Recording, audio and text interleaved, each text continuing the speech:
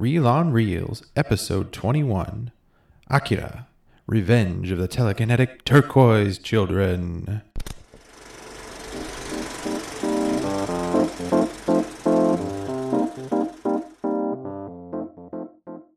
Hey everybody, this is Reel on Reels. I'm Rob. And I'm Jeremiah.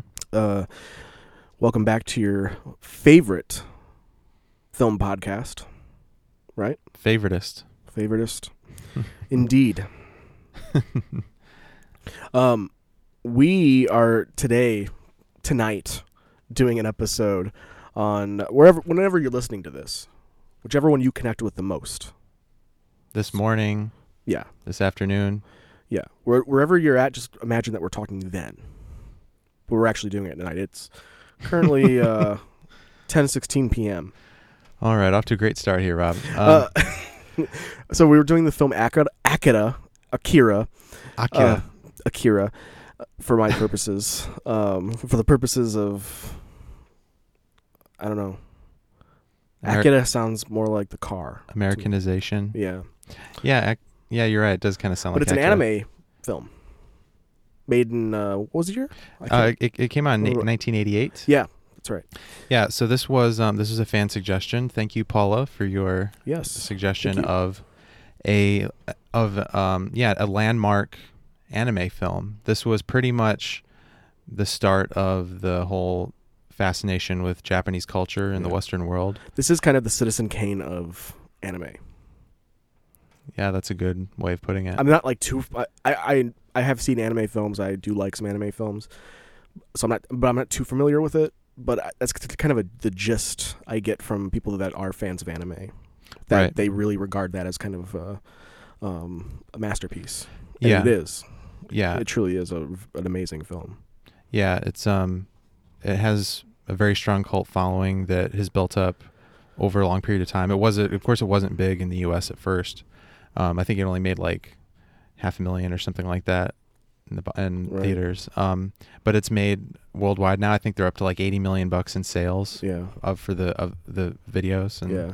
the DVDs and whatnot. I would say that any popular anime in America has kind of got a cult following, because anime is kind of a cult following type thing. It's getting more popular. That's true. Yeah. But like in Japan, obviously it's more mainstream. But Right. Yeah. But we're also going to be playing a game of Dirty Rotten Tomatoes. Yep. Resurrecting it. Yep. It's been a while. Has been a while. It's been a while. And so Akira, the film about the beginning of this brand of luxury vehicle. That's not what it's about. Oh. It's actually it takes place in a dystopian neo-noirish city that reminds me a little of Blade Runner. In the futuristic year of 2019. Yes, and so that's one of the reasons we wanted to do this movie. Fun fact, the climactic battle in Akira happens at the movie takes place in Neo Tokyo, right? Which is what Tokyo is supposedly called in 2019. It would be cool if that was actually true, but the climactic battle takes place in the Olympic Stadium that is supposedly being built for the 2020 Olympics, and it just so happens that actually the Olympics are going to be in Tokyo next year. So it's it's like really? The movie accidentally predicted the future. Wow. That's awesome. Yeah. So yes. Let's hope it didn't predict too much of the future. Hopefully it's just that.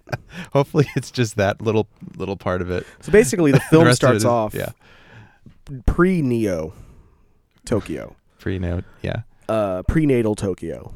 And it starts off with a mushroom cloud going off, where we think it's an atomic bomb that's gone off.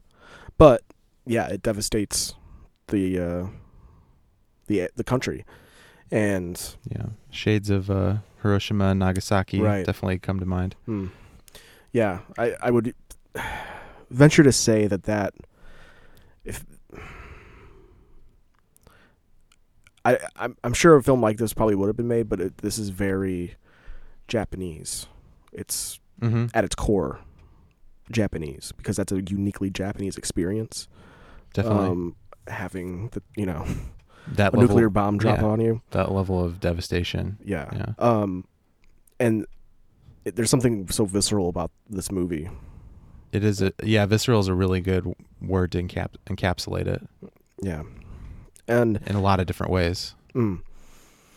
And after they show the bomb, then they show Neo Tokyo 2019, and it's a dystopian cyberpunk type city with motorcycle gangs running the street at night. And but we start off with a telepathic turquoise child running away with somebody, an adult, and they're running away from what appears to be government agents.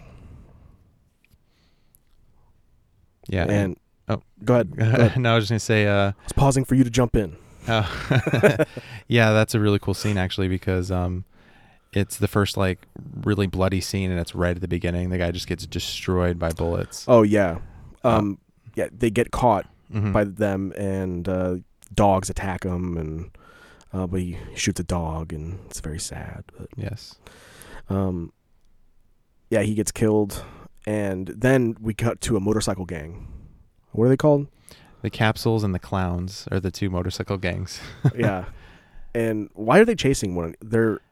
I know they're rival gangs. I'm but not sure if it's was there? explained Yeah, I can't very remember if it was well. There's a explained. lot of little details like that in the movie that kind of just go by so quickly that you don't even. This film's packed tight. Yeah, With, it's very dense. Yeah, this was based on an anime or a manga. Sorry. Right. How many pages was that thing? Did you write that down? Oh, It's I like did- really long. I didn't write down a page count. It I did think have it's like 1,000 pages or something. Yeah, it had 6 parts, and the plot of the film actually is based on the first and 6th part.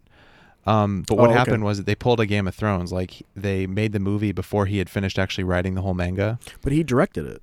Yeah, he was writing it like concurrently. Like I guess he just took a break from writing and made the movie. Interesting. Anticipated his ending for the 6th part, and so everything in between, like the beginning and the end of the movie, is kind of like a really quick like distillation of his plot from all those books. Gotcha. Yeah, I did read that the manga goes into a little more detail and kind of explains the more WTF moments that are in this movie. There's a lot in there that happens that is not explained very well, or they try to explain it, but they have to do it very quickly. Yeah. So, but yeah, that would be why. Right, yeah. So these motorcycle gangs are chasing one another through the streets of Neo Tokyo, and they crash into I think into the kid, right? Yeah. Tetsuo specifically. Yeah, there's a gang. There's the two main gang people. The main characters of this movie are Tetsuo and Canada. Canada. All right. Acura, Canada, Tetsuo. Yeah. And we get to. So Tetsuo crashes into the child, who's got, we find out, telepathic and telekinetic powers, and he kind of, I guess he transfers the powers to Tetsuo. Yeah, I don't think that's explained super well, but yeah, he somehow it's like a concentrated form of it. Yeah, because he like protects himself with some kind of shield when Tetsuo hits him so that he doesn't get hurt.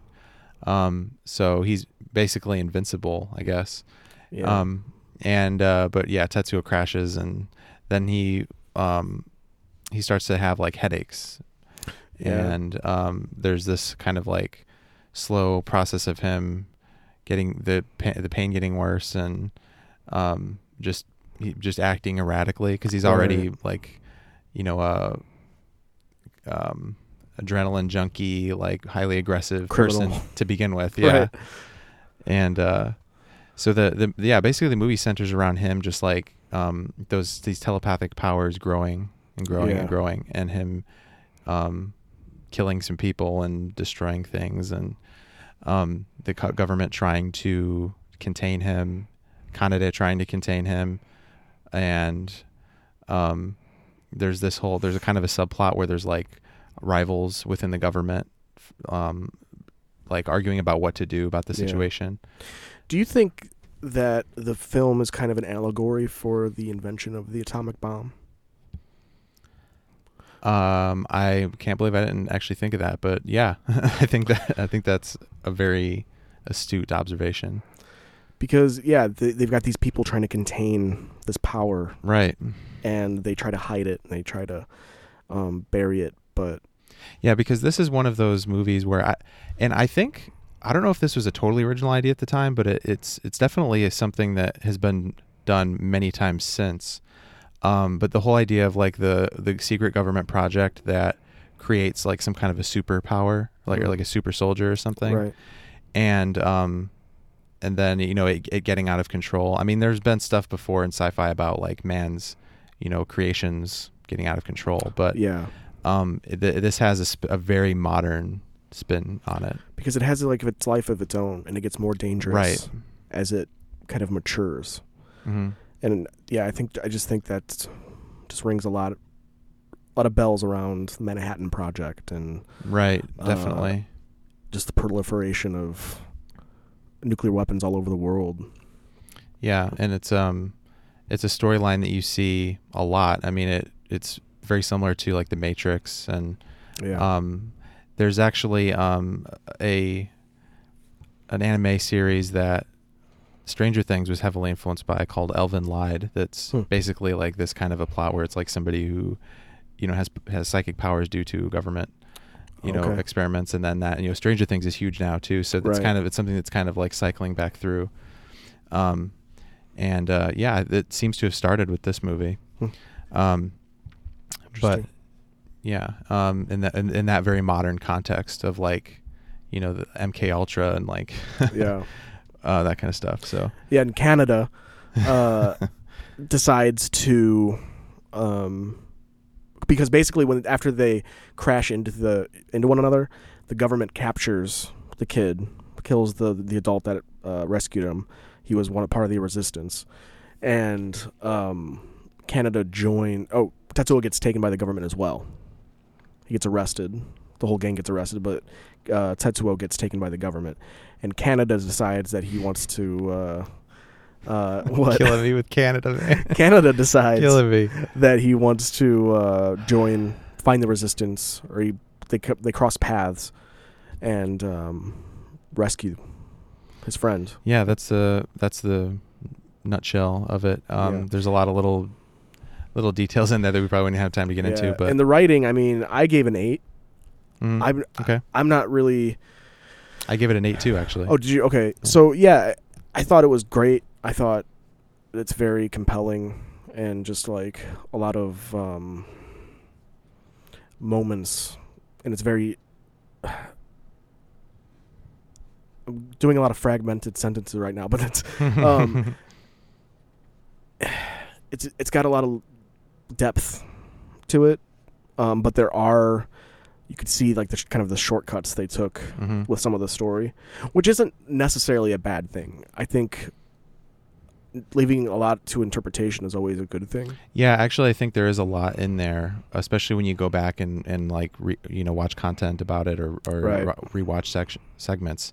There are lines in there that are that are open to interpretation in some ways. They don't like spell things out for you. Like, for example, one of them, one video that came across, and there's a couple videos I'm going to put in the show notes page for this movie because they give you a lot of information. But there's a line in there from one of the other turquoise telekinetic children, Kyoko. Because Is that the little girl? Yeah. Yeah, she's kind of like the first one that we kind of get the idea that these kids are telepathic. We get the idea first that they're telekinetic because of, I think his name is Takashi's powers at the beginning. But Takashi, yeah. Or is it Takashi? Yeah. I forgot the H in my notes.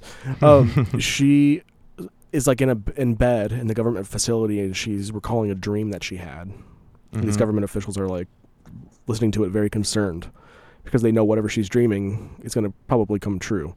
Yeah, she's like a precog from from Minority Report or something like that. Yeah. And she discovered, and I think I don't know if it's from this scene, but that's where she's just describing the the white flash, the mushroom cloud. Well, But that's what she imagines. that is a good She one. dreams. I did have another. I'm glad you interjected with that, but I did have another line in mind, or another scene where she says something about how she's confronting Tetsuo like kind of early on. It's like in the middle-ish of the movie, like I think shortly after he meets these kids, and she tells him big people are not meant to have this power.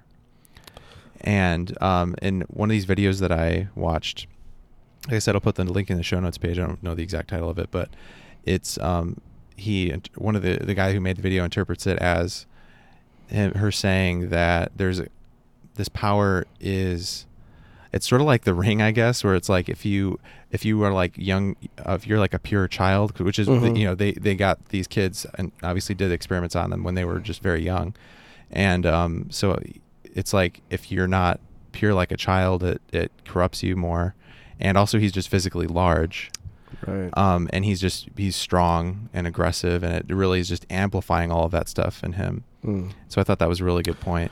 Yeah. And it explains something that I didn't really understand when I was watching it, which is like, why is it that he is so powerful? You know what I mean? And we didn't give away what happens at the very end, right? No, not yet. Actually, that's kind of I think that might be something that we should leave. Should we?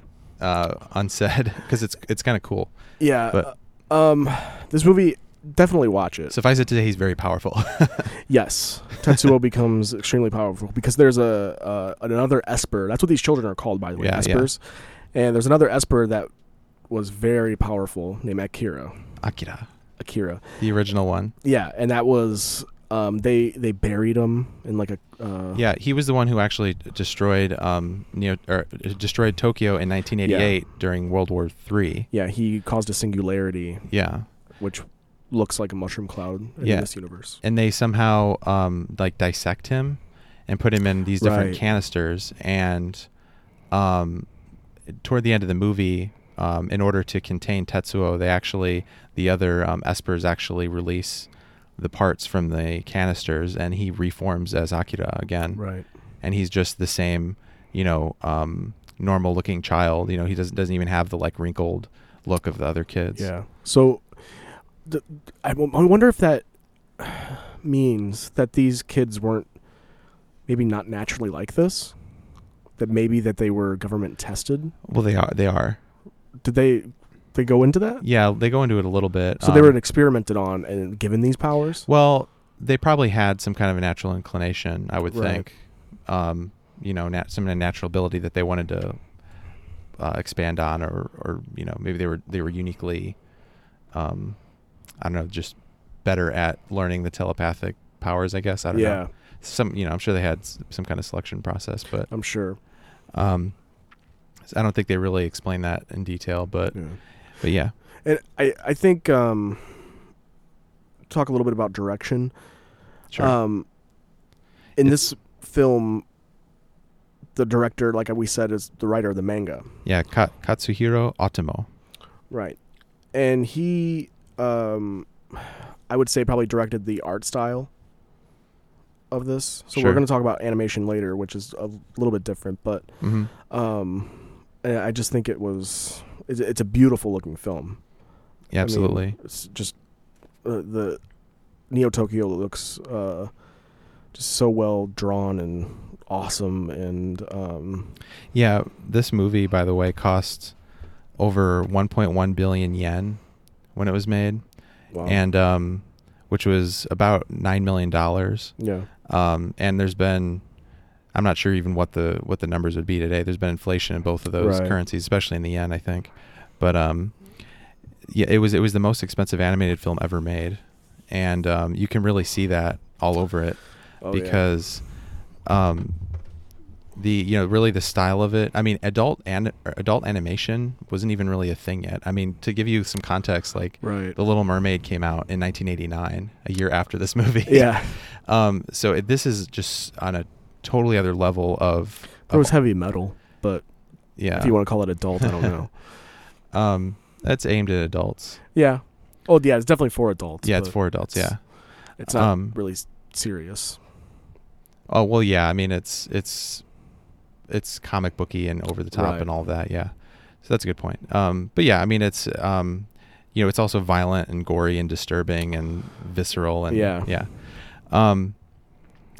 But yeah, this was kind of it was definitely a visionary project, and they were I think something like 10 different production companies came together to make this thing, and they were that was a lot of confidence to put in it, so they must have really seen something in this guy's manga. But for sure, Atomo. But it really it was.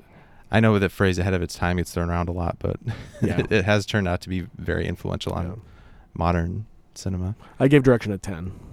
Oh, I gave it a 9. Okay. So yeah, so I just thought, I mean, it's just a masterwork, really. It's not much else to say other than that. It's really something. Yeah. There's. It's I don't think there was another movie before that. I mean, there's other there was some neo-noir, like Blade Runner, like we said, and some other like Metropolis and that kind of sci-fi. But this is it's on another level. It's a much more, it's like that, but with a lot of superhero action thrown in. It's it's like different kinds of action movies crammed into one. It's like one of those kind of street level, gang type movies mixed in with a superhero movie, and it's a crazy amount of style that he dreamed up, and just a story that encompasses a lot of. It's something that's very thought provoking. Sure, it's style and substance, not style over substance. Style and substance, which is important. Right, yeah. And there's even a crazy dream sequence with a teddy bear that's creepy. Yeah, Tetsuo starts having these weird dreams, but they're actually these visions caused by these espers, and they're toying with them. They're becoming these toys. Mm-hmm. That these tiny creepy toys that are climbing onto his bed. And then the teddy bear evolves into a huge teddy bear, and he's just it turns into a monster. Pretty trippy scenes. Yeah, it is. Very creepy music too, which we should probably talk about maybe animation while we're talking about direction. Sure. Move on to the animation. I gave it a 10 for animation. Me too. Yeah. Pretty amazing. Yeah. I mean, we kind of talked about it already, but it's just the style paired with the very smooth and just cinematic. Yeah, to it. I believe it was the first animated film that actually had 24 frames per second. Oh, okay. Which is why it's so smooth looking. Right. 24 frames per second isn't smooth. Well, that's that's the appeal of 24 frames a second. Right. Is that it has a more kind of cinematic and dreamy look. Right. But it was faster than what had come before it, is the idea. Oh, yeah. There's more there's more in there. It's smoother as far as what animation is concerned. Yeah. And they actually invented I want to say 30 something colors for the movie, because it was so dark that they had to create more subtle shading within the dark areas so that it actually looked like something instead of just blobs. So that was impressive too. It's interesting. Cool. And yeah, but it's kind of like that Linklater movie. Yeah. I don't remember the title of it because it's not worth it. But Waking Life. Waking Life. They invented new techniques, I guess. Right. Which I guess they didn't really. Linklater more kind of evolved a previous technique, but. Yeah, we've talked about, this is at least the third very distinct animation style that we've talked about on the show. Yeah, so it's kind of cool. But because we also did Fantastic Planet. But the detail of it is insane. For hand-drawn animation, for sure. To this day, it's not easy to find something that looks so real. And there's a couple things that are obviously intended to be less realistic, the whole the trademark big eyes that animes have, that kind of thing. That doesn't really look. Yeah, it doesn't really look realistic. But when you look at the motorcycles and the buildings and especially when Tetsuo is forming an arm because his arm gets blown off. Oh, yeah. He's it's like a combination of like conduits and like muscle, and it's like this weird like cyborg type ropey thing. veins. Yeah, and just all the little details that come together as he's like forming that, and just moments like that are just it's just crazy for hand-drawn animation. Yeah, and just so good. Crazy good detail. Yeah. And then the editing, I would say, it's edited like a well edited action film. Yeah, I was gonna say it's got for the frenetic pace that it needs to have when it needs to have it, and in the quieter moments it just kind of lets the shots linger. Yeah. So it actually is well done. It's not, they're not trying to be too choppy. Yeah. Even though, like I said, it is fast in some places, but I think it's always effective when it is. Yeah, I gave it a 9. I did dock it a point because I just thought I wish it was longer. But then I guess that could be the fault of also the script. Maybe the script wasn't. I don't know. I think the length was okay. I just thought that more could have been. I was just more interested to see kind of, or maybe another movie. See it more filled out. Yeah. Yeah. I agree. I could see this as a trilogy, especially with the manga being so long. Yeah, I think if they had gone one or the other way with it, if they'd made it longer and more fleshed out, or if they had just made it shorter and more streamlined, I think either way would have been better. Yeah. But yeah, the way that it is a little bit, like we said, it's a little overstuffed. So I give it an 8 for editing. Okay. All right. So you want to talk about music? Yeah, sure. I thought the music was great. Yeah, I thought it was good.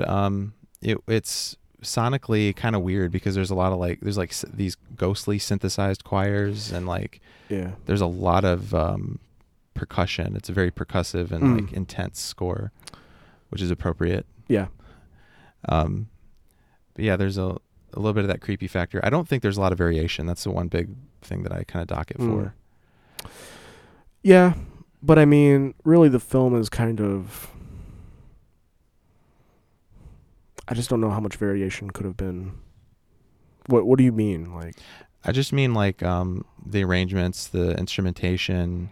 Okay. It's all kind of like this very insistent kind of techno-y music that doesn't have much dynamic to it. But it's the 80s and it's anime. Fair enough. I thought it was very evocative of the style. Yeah. Cyberpunk. It's appropriate. So yeah, and I thought it was just well done. I thought the creepy music with the toys was really something. Oh yeah, that's true. Yeah, I thought it was good. What was your music score then, Rob? Oh, I thought I said it, but it's a 9. Oh, okay. I gave it a 7.5. Oh, okay. All right. So, voice acting. Well, we watched the English dub. Yeah. And then I found out there's 2 English dubs. So I'm not exactly sure which one we listened to. Oh, yeah. I didn't know that. But the one that we listened to is very good. I liked it a lot, yeah. I usually, when I watch anime or foreign films, I usually try to watch it in the native language and just read the subtitles. But because it usually just sounds so bad and so badly acted. But this was very well acted, and it just fit very well with the characters. Yeah, I agree. I didn't think it was like Pixar level with like a lot of nuance, but I did think that it was watchable. Yeah, it was never. I never felt like I was being shouted at. Like one example of that is, I'm sorry for you, Attack on Titan fans, but from what I've watched of it, I cannot get past how over the top those voice actors are, and it's part of it. I mean, if they had an English overdub for it, or if they just had, I guess that's what it would have to be. It would have to be like a toned down English overdub for me to be able to get into it, because it's just subtitles with the original Japanese voice acting. But anyway, it was not. I never felt that way at all with this movie. So that alone was enough to make me rate it pretty highly. I wish we could have figured out which dub we listened to. Yeah. But but it did sound kind of recent, so it might be the more recent one. It didn't because there's 2. There's one that was recorded when it first came out. Oh, okay. And then there was a remaster. Yeah, because they did release it in the United States in '89, I think. So yeah, they did that pretty shortly after. But I gave it a 9 voice acting. I gave it an 8 voice acting. Okay. All right. So do we have? Do you want to do the real factor and then maybe some final summary and points? Sure. I gave Real Factor an 8.5. I thought it was great. I wish, I've pretty much already summarized my small gripes with the film. Right. But yeah, I just thought it was awesome. Yeah, and really, it's the only thing maybe that might turn some people off is just that if you're not into that like intense anime style, it might just not really be your thing, because it is very intense and it does have, it's just very like strong emotions from pretty much from beginning to end. Like it doesn't really pause for a minute for you to kind of collect yourself. It's just kind of an onslaught. That's true. But if you're somebody that likes action films and you like kind of I don't know, strange stories. Yeah, undulating Lovecraftian monsters. Yeah. And you're not into anime, I think you should watch this. Because I think everybody kind of has an idea of anime, of what they think it might be like, but they've never tried it before. They've never tried watching it. Yeah, they don't really know kind of what it does. Some of them do. Yeah, I didn't know that this kind of anime existed. I was more familiar with like the Studio Ghibli form of it, which I love. I mean, Spirited Away is one of my favorite movies of all time. Which a lot of people don't even know that type of stuff exists. I mean, they just think kind of anime is like... They think of like the Pokemon show or Sailor Moon or... Yeah. And it could be much more than that. And it is much more than that. Yeah. Yeah, I mean, this is like... Not knocking Pokemon. Yeah, even though that's like comparing like an ant to Godzilla, but right, because it's just so much simpler. But yeah, intentional Godzilla reference. So yeah, I actually also gave it an 8.5 for Real Factor. Okay. I thoroughly enjoyed it. It wasn't like, it's not my favorite in terms of like story, but it's got plenty of original ideas in it. It's got, like I said, amazing animation. That alone is enough to keep you interested, I think. Sure. And yeah, good solid film. Yeah. Very influential. Yeah. And if we didn't mention a lot of the names like we usually do. So it was written by the director and the manga writer Katsuo Otomo, which I think we mentioned. But it was also written by Ito Hashimoto. He was one of the co-writers of the film. The music was by Shoji Yamashiro. It was edited by Takeshi Seiyama. And the cinematography was by Katsuji Misawa. Good old Misawa. Which we didn't really rate cinematography, but I don't know. I guess it's kind of in animation. Yeah. Too. So I think that all kind of... It's really just, it's the animation and the direction, because it's all just from the frames of Otomo's manga. Yeah. So it's not really a separate thing. So my final score. What was your final score? My average was an 8.43. Cool. Mine was 9.0, 7142, 85714, 28571. You are a ridiculous human being. It's not my fault. It's just how it shook out. Don't act like you have no responsibility in this, Rob. Don't act like... Don't run away from your responsibilities. How am I doing that? I have no idea. Rob, do you want to play Dirty Rotten Tomatoes? We didn't give the real score yet. Come on. So no, I don't want to play that game. Your fault. You got me all bamboozled. You jerk. But the real score is 8.75 071 428 571 4286. And every one of those digits is equally significant. Yeah, and that's compared to the Rotten Tomatoes score, 88% critics. Oh, right, yeah. 90% viewers. And then IMDb gave it an old 8.1. So yeah. So we're right in there.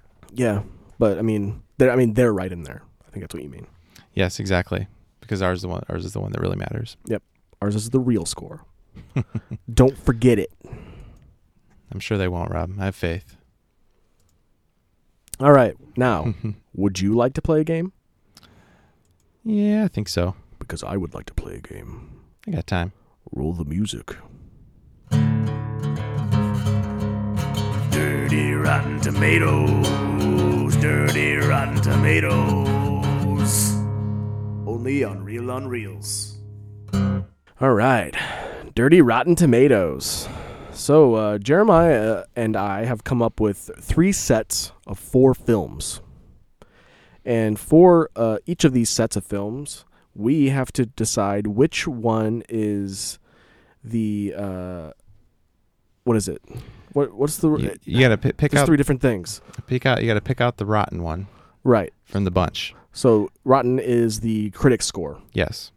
We pick which of the 4 films is rotten out of all the ones that are fresh. Yep. And then you try to guess the biggest point spread between critic and audience scores. Yes. So if Legally Blonde 2 has a 99% critic score and they have a 10% audience score, it's probably actually more reversed. Then their disparity is 80%. Right. So that's how percentages work. Well,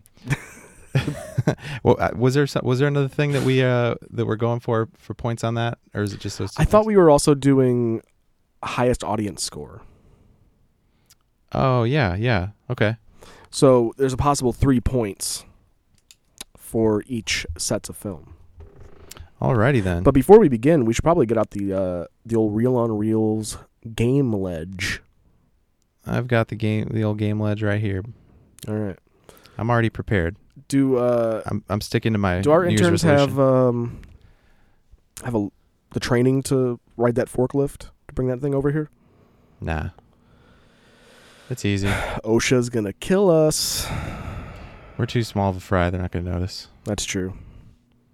All right, put it right there. Plus, we have that cloaking device, so. It's amazing how advanced forklifting technology is advanced. How advanced it's advanced, because it's completely silent. Yeah. These silent forklifts make for a much more pleasant work environment. And our interns know that it's better to be not seen and not heard here. Yeah. They've learned. Yeah. They have they catch on quick. Yeah. All right, Rob. You want to start? Sure. So, do you mean me start to give you questions? Whatever. Okay. So your first set of films. I already got my check. I forgot. What is our current scores? Oh, the current score, Rob, is 73-62 with you in the lead. All right. So I think you're catching up. I think you might have been a little more behind last time. Yep, catching up. All right. Well, this is a good one to maybe win on. Yeah, maybe catch up a little more. All right. So your first set of films. 1, Fear and Loathing in Las Vegas. 2, Alien Covenant. 3, Aquaman. Or 4, Happy Death Day to You. Okay, Happy Death Day. I want to say, I just saw that on Rotten Tomatoes today, and I don't remember what the score was. Oh, gosh. Okay. I'm going to say, can you just read through those one more time? Sure. Fear and Loathing in Las Vegas. Yeah. Alien Covenant. Okay. Aquaman. And Happy Death Day to You. Okay, I'm going to say Aquaman is the rotten one. That is incorrect. Happy Death Day? No, it's Fear and Loathing in Las Vegas. Fear and Loathing in Las Vegas has a rotten score? 49%. That is astonishing. Yep. I thought that was one of those, like, hipster darling films. Well, all right. Maybe that'll help you in the other categories. I don't know. Maybe. All right. So what do you think is the highest audience score? So the highest audience score of those is probably... Actually, do you want to do lowest audience score? Because this is Dirty Rotten Tomatoes after all. So we're picking out the rotten ones. Sure, Rob. Let's just change rules as we see fit. As we're We going haven't through really it. started yet. That's true. All right. Lowest one. Okay. Lowest audience score. Yeah. So Fear and Loathing, Covenant, Mermaid. This game is about negativity. Yeah, exactly. So for the lowest audience score, I'm gonna have to go with Aquaman. That is incorrect. In fact, it ties for second highest. But the lowest is Alien Covenant with 55%. Oh, wow. I'm surprised all those other ones had higher than that. Okay. Yeah. Fear and Loathing Las Vegas. I hit your printer. Fear and Loathing Las Vegas is 89%. Oh, wow. Yeah, that doesn't surprise me. And I probably shouldn't have told you that. Yeah, so because it could help. Oh, yeah, because you probably just gave away the other point, which is the disparity. How about the next sets? We give all the answers at once. Oh, yeah, that makes more sense. Yeah. We're still working the kinks out here at Reel on Reels. We're always working the kinks. It's refining, Rob. That's true. There's no kinks. It's just refining. We're always kinks here. We're always getting better. Straight missionary. That's how you got to look at it. We're always getting better. Yeah. All right. Yeah. So I think the biggest gap is going to be that old Fear and Loathing. That is in. Yeah, that's great. That's right. You're right. Okay. I get a point. You do get a point. All right. It was a disparity of 40%. The film that the audience and critics agreed most on was Alien Covenant. Oh, okay. With 11% disparity. Okay. Good stuff. All right, Rob. I've got a. You know how I like to do categories. I've got Doggy style. Yeah. So I've got an animated category here. So these are all going to be animated movies. All right. The Little Mermaid. Okay. How to Train Your Dragon. Okay. The original one. Cars 2. Cars 2. All right. And The Rescuers. The first one. The Rescuers. Okay. Yes. From 1977. Interesting. Critics love to go down on Pixar. So I don't, but I want to say that Cars 2 wasn't as well received as the rest of Pixar's movies. What were the first two? The Little Mermaid and How to Train Your Dragon. I'm going to go with Cars 2 as the lowest critic score. Lowest audience score, I'm going to go with... What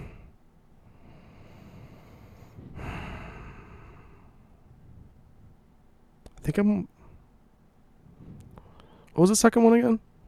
How to Train Your Dragon. I think I'm going to go with Cars 2 again. For audience score? Okay. And then disparity. Disparito.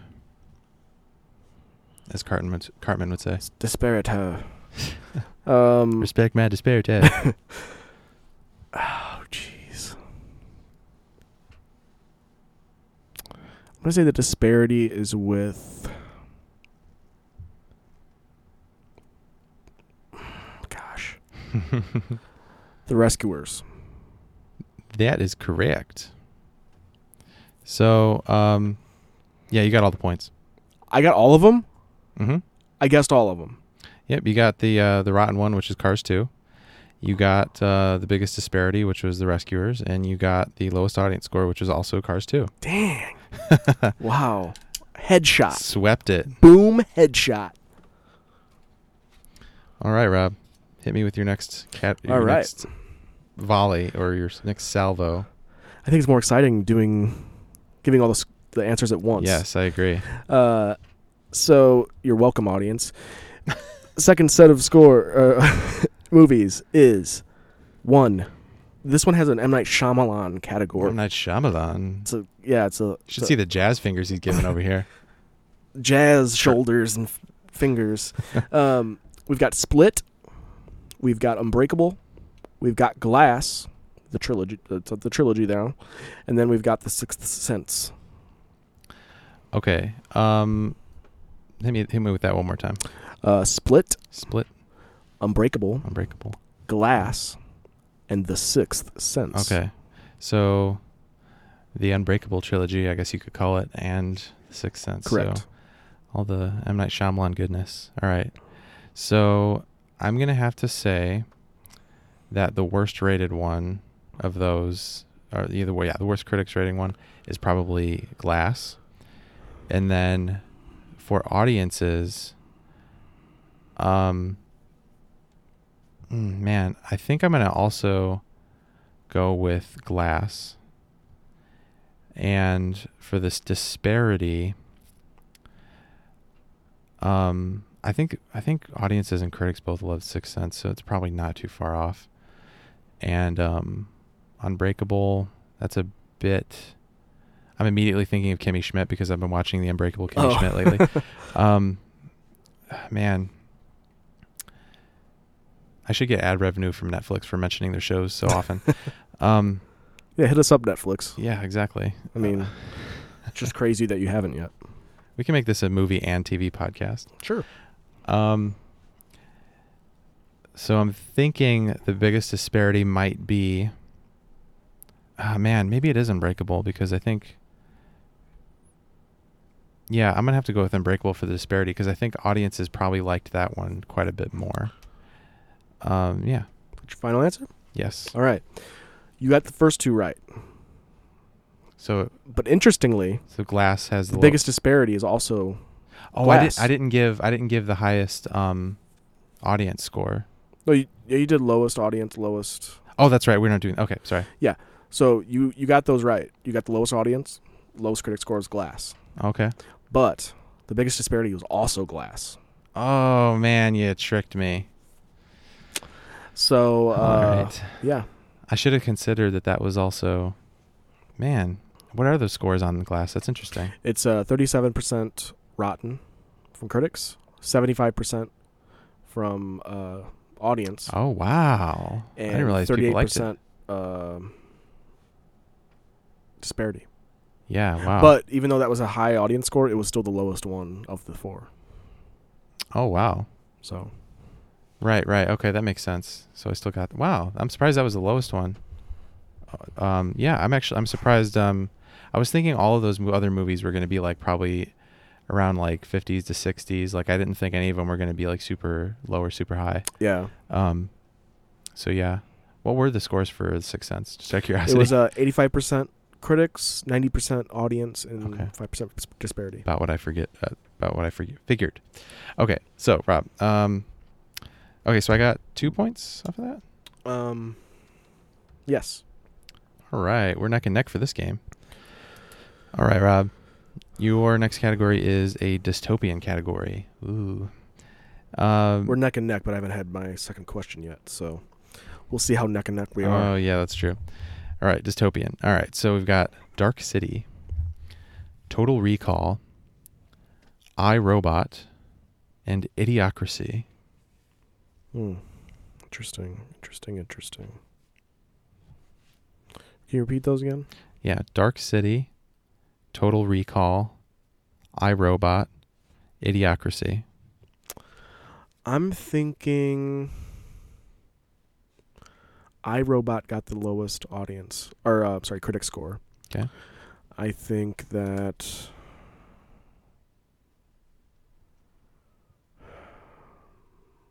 what was the last one? Idiocracy. What was the first and second one? And the third one? Let's go through them again. Dark City, Yeah. Total Recall, I, Robot, Idiocracy. I think I'm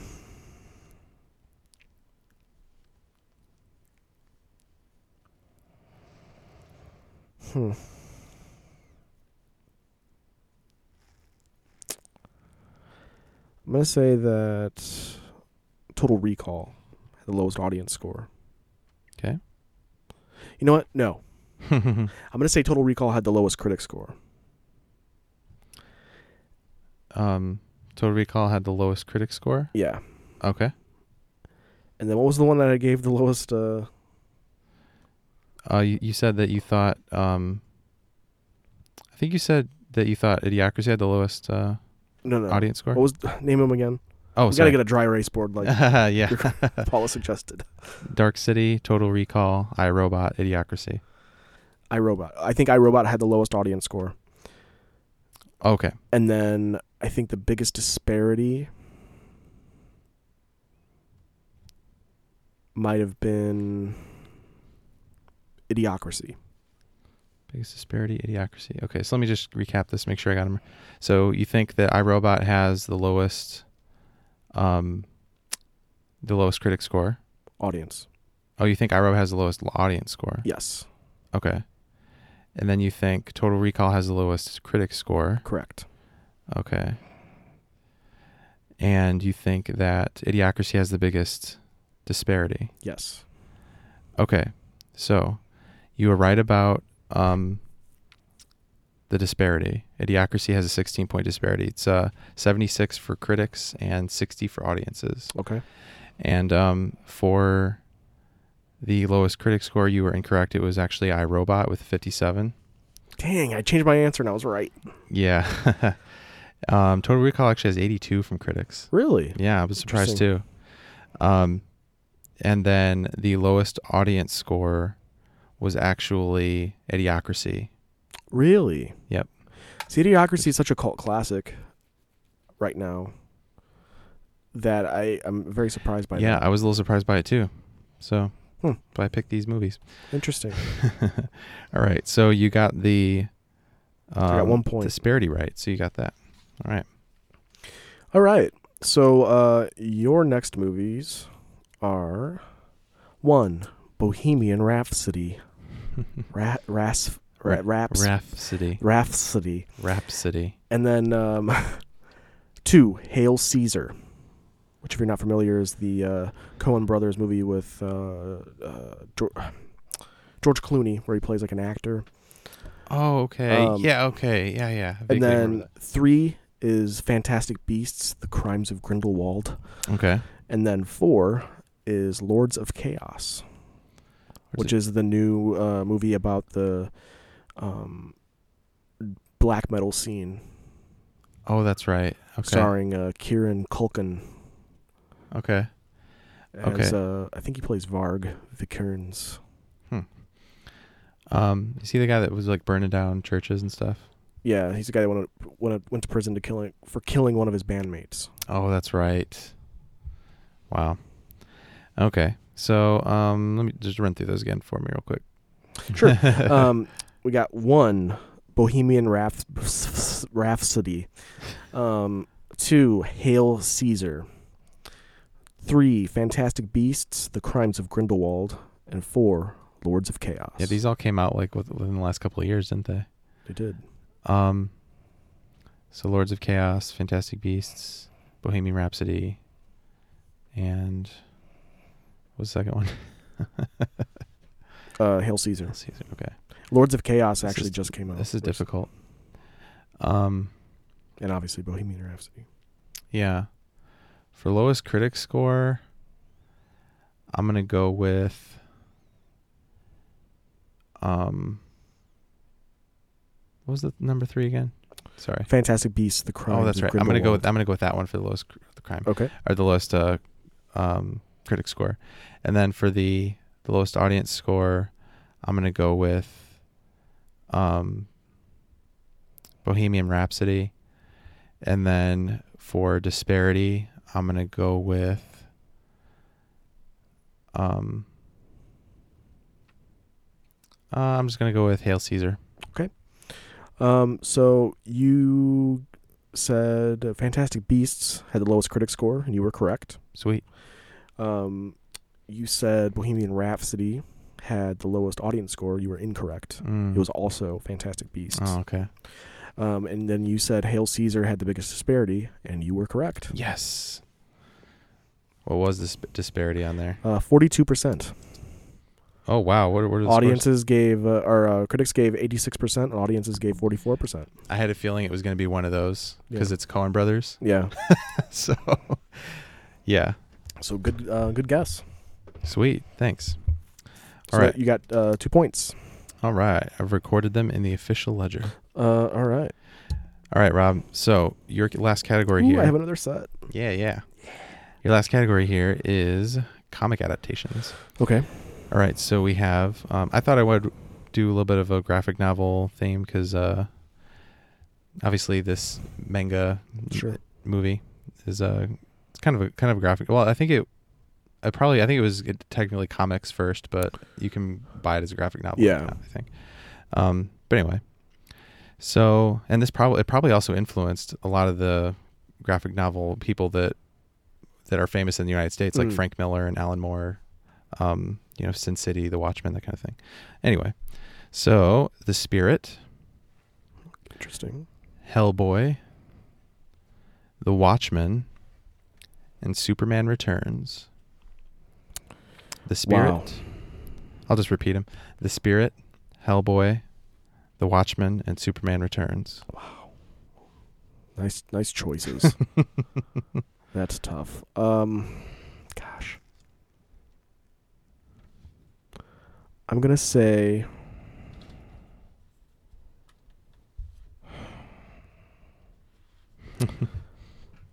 Superman Returns had lowest critic score. I'm going to say that The Spirit had lowest audience score. Okay. And then I'm going to say that the biggest disparity was Watchmen. Biggest disparity is Watchmen. Okay, so the lowest critic score was actually The Spirit. Okay. Not Superman Returns. The critic score for The Spirit was only 14%. I knew that was my gut again. Yeah. Because I've got that movie on DVD or Blu-ray and it sucks. Yeah, audiences. You know what's really good though is The Spirit pinball machine. Oh, okay. Yeah, they. I'm a big pinball fan, and I played their pinball at competitive pinball night, and it was awesome. I liked it a lot. Where at? Tyler's Tenders in Cherville. Oh, I have to check that out. Yeah, it's like a kids restaurant with like trains bring you your food. Oh, but man, I want a train to bring you my food. It's That pretty sounds cool. amazing. But they have an arcade where the Northwest Indiana Pinball Association or League has the guy who provides the games. He's the head of the league, so he puts like 5 or 6 pinball machines there. That's awesome. Swaps them around, and I haven't been in a while. I need to really go back. Yeah, I'd like to check it out. Pinball's fun. It's a good time, and those people are so good. I'm sure. Yeah. Oh my god. Yeah. All right. So, so you're wrong on the lowest critic score, lowest audience score. We're looking at also The Spirit because it was only 25. Okay. Yeah, that movie was awful. I knew. I'm like, that one was like the one that really stunk. I should have placed everything on black. Yeah. And you were also incorrect about the disparity actually, because it's actually Hellboy.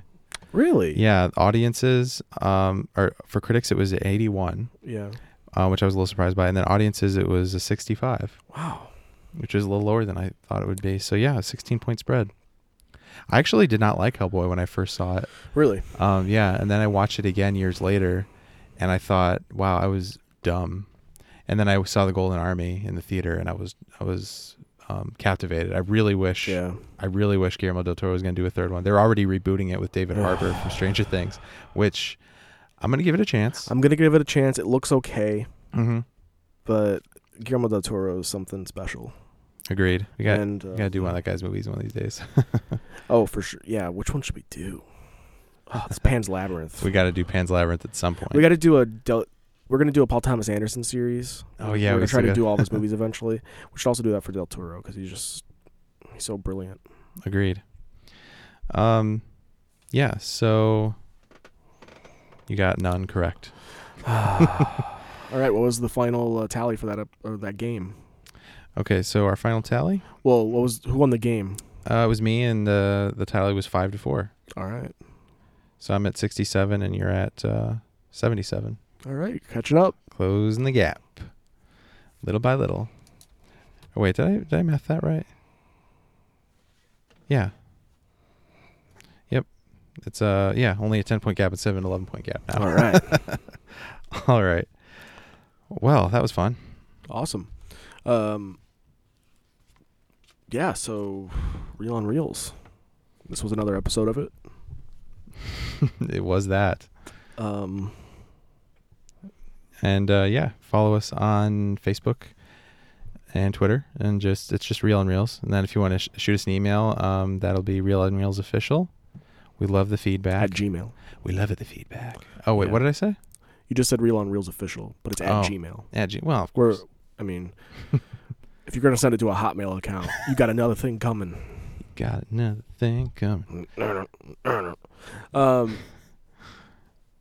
So yeah, at this point, at the end of this podcast, we become God. We swell to a ginormous size, which, We are not Tetsuo. and then we create a parallel universe. That is what happened, and that was the detail that I was going to leave out of the podcast. Not anymore. All right. You thought we were going to get away with Well, it. the cat's out of the bag. Yep. All right, folks. Next week, we're talking about The Seventh Seal, Yeah, Ingmar Bergman. the Ingmar Bergman classic. It is the first and only Ingmar Bergman film that I've seen. And Really? that's going to be a good conversation. Yeah, it's a very interesting film. Look forward to it. See you guys next week.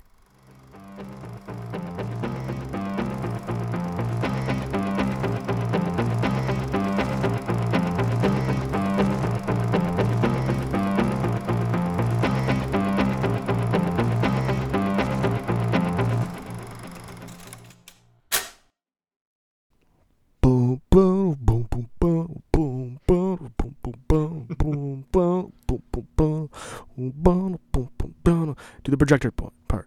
Boom boom boom boom boom boom boom boom boom boom.